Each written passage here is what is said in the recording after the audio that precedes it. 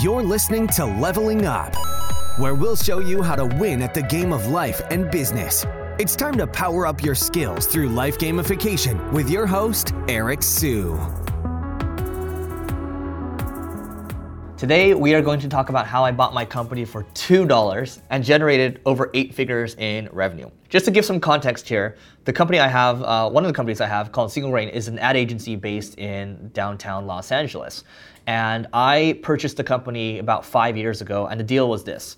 I would pay $1 for 10% of one of the partner shares, and then I would pay another $1 for 10% of another partner shares, which one of them happens to be my podcast co-host on Marketing School, Neil Patel, and then there's also 2 other partners.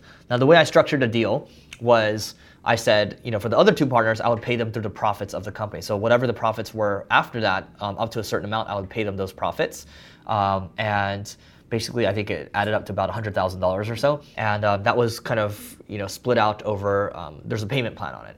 And I also put in a contingency. I said, if the company failed, I would owe nothing. So out of pocket, I basically put $2.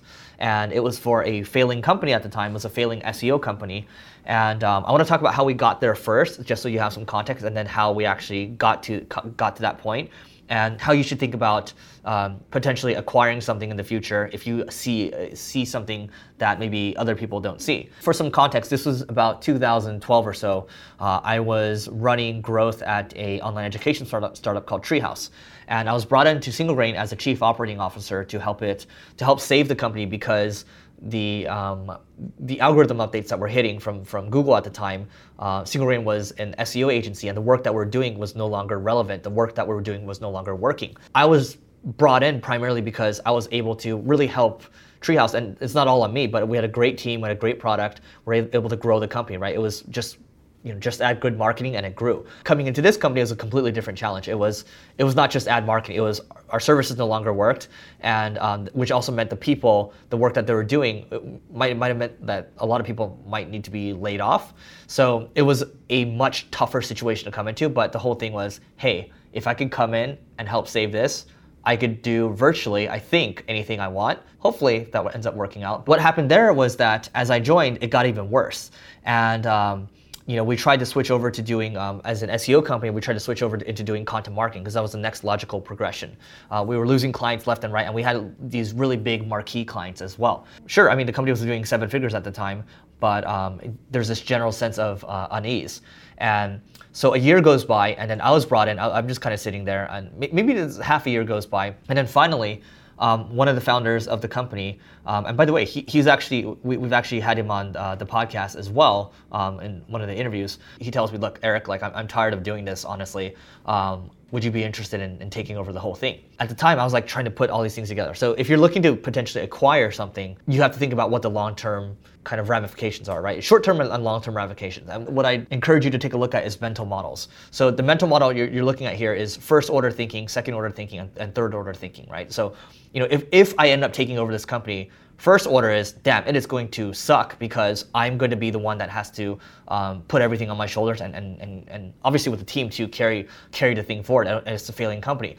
The tide is going against the company, and I'm going to have to figure it out short term.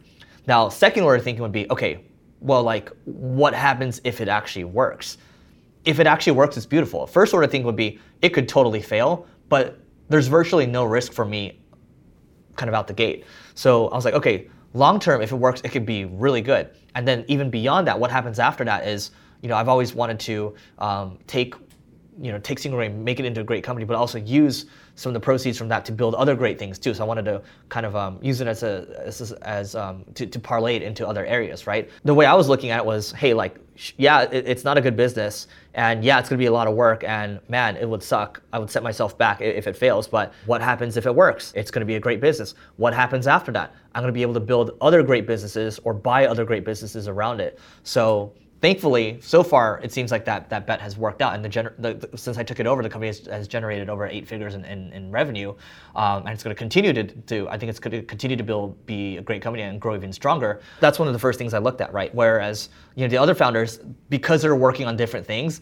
they probably couldn't see it. Whereas I took some time and looked at that, right? And maybe they did see it, but maybe they didn't want to do the work as well. So sometimes one man's trash is another man's treasure. the first year, and just keep in mind, if you're gonna buy something and you have no experience like I did, what happened was we dropped all the way down to 1 employee, and the only person to blame was me, because I would literally read business books. Here's another lesson for you. I read this book from the Patagonia co-founder. The book is called Let My People Go Surfing. So I took that literally. I would not come into the office for weeks at a time. I was like, oh, I think I should let go because I hired smart people. And what would happen is people would be watching Family Guy during office hours that'd be eating potato chips.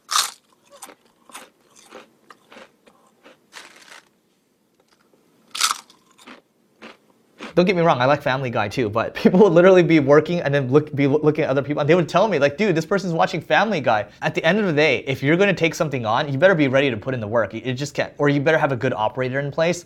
Otherwise, everything's just gonna fall apart. And everything fell apart the first year. Had no idea what I was doing, made the wrong hires, didn't know how to vet the right people, had to lay off people as well. It was just really, really tough, and I wasn't decisive, and I was trying to do too many different things, right? So those are just a couple lessons for you. If you're gonna try to acquire anything at all, I'm just trying to give you some key takeaways, because sure, it looks great. I cut an amazing deal, but I was also stupid in the first year, right? So cut an amazing deal, but be ready to do the work, or have someone ready, an operator ready to go, so you don't make the same stupid mistakes that I make. And then, when you start to take something over, and if you're brand new to it, if you just came in as a partner for a company, you guys are just starting something out, focus on the culture. Obviously, you want to have your great product and service, but focus on the culture, and then that's going to go a long way for you. So I've shared my story with you. I've told you kind of the lessons, the mistakes that I've made. And Single Grain nowadays, we get to work with the Ubers, the Amazons, the Salesforces of the world, amazing companies. But if you're going to do a deal with somebody, sure, you might make money at the end.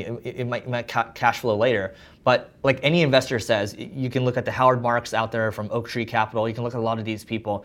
You make money on the initial buy. So buy it at a good price. The price I got it at, even though the company was negative when I took it over, I bought it for $2. So I bought it for nothing, basically. So if you're gonna try to buy something as an investment, look to make money on the initial purchase, which is why you see the Warren Buffetts of the world, everyone, they talk about getting a good price. You make the money first, and then everything else afterwards is gravy. And I do think I made initial money because I bought it for basically nothing. So keep that in mind. So anyway, let me know if you are planning on starting a business, if you're planning on acquiring a business, what you think in the comments below. And if you're coming from YouTube, don't forget to check out the next video over there if you want to grow. And don't forget to subscribe and also hit the bell button. See you tomorrow. You may have completed this level, but many more bosses await. If you're looking to level up in marketing or business, just go to singlegrain.com/leveling-up to get access to our individual and team training programs. That's singlegrain.com/leveling-up.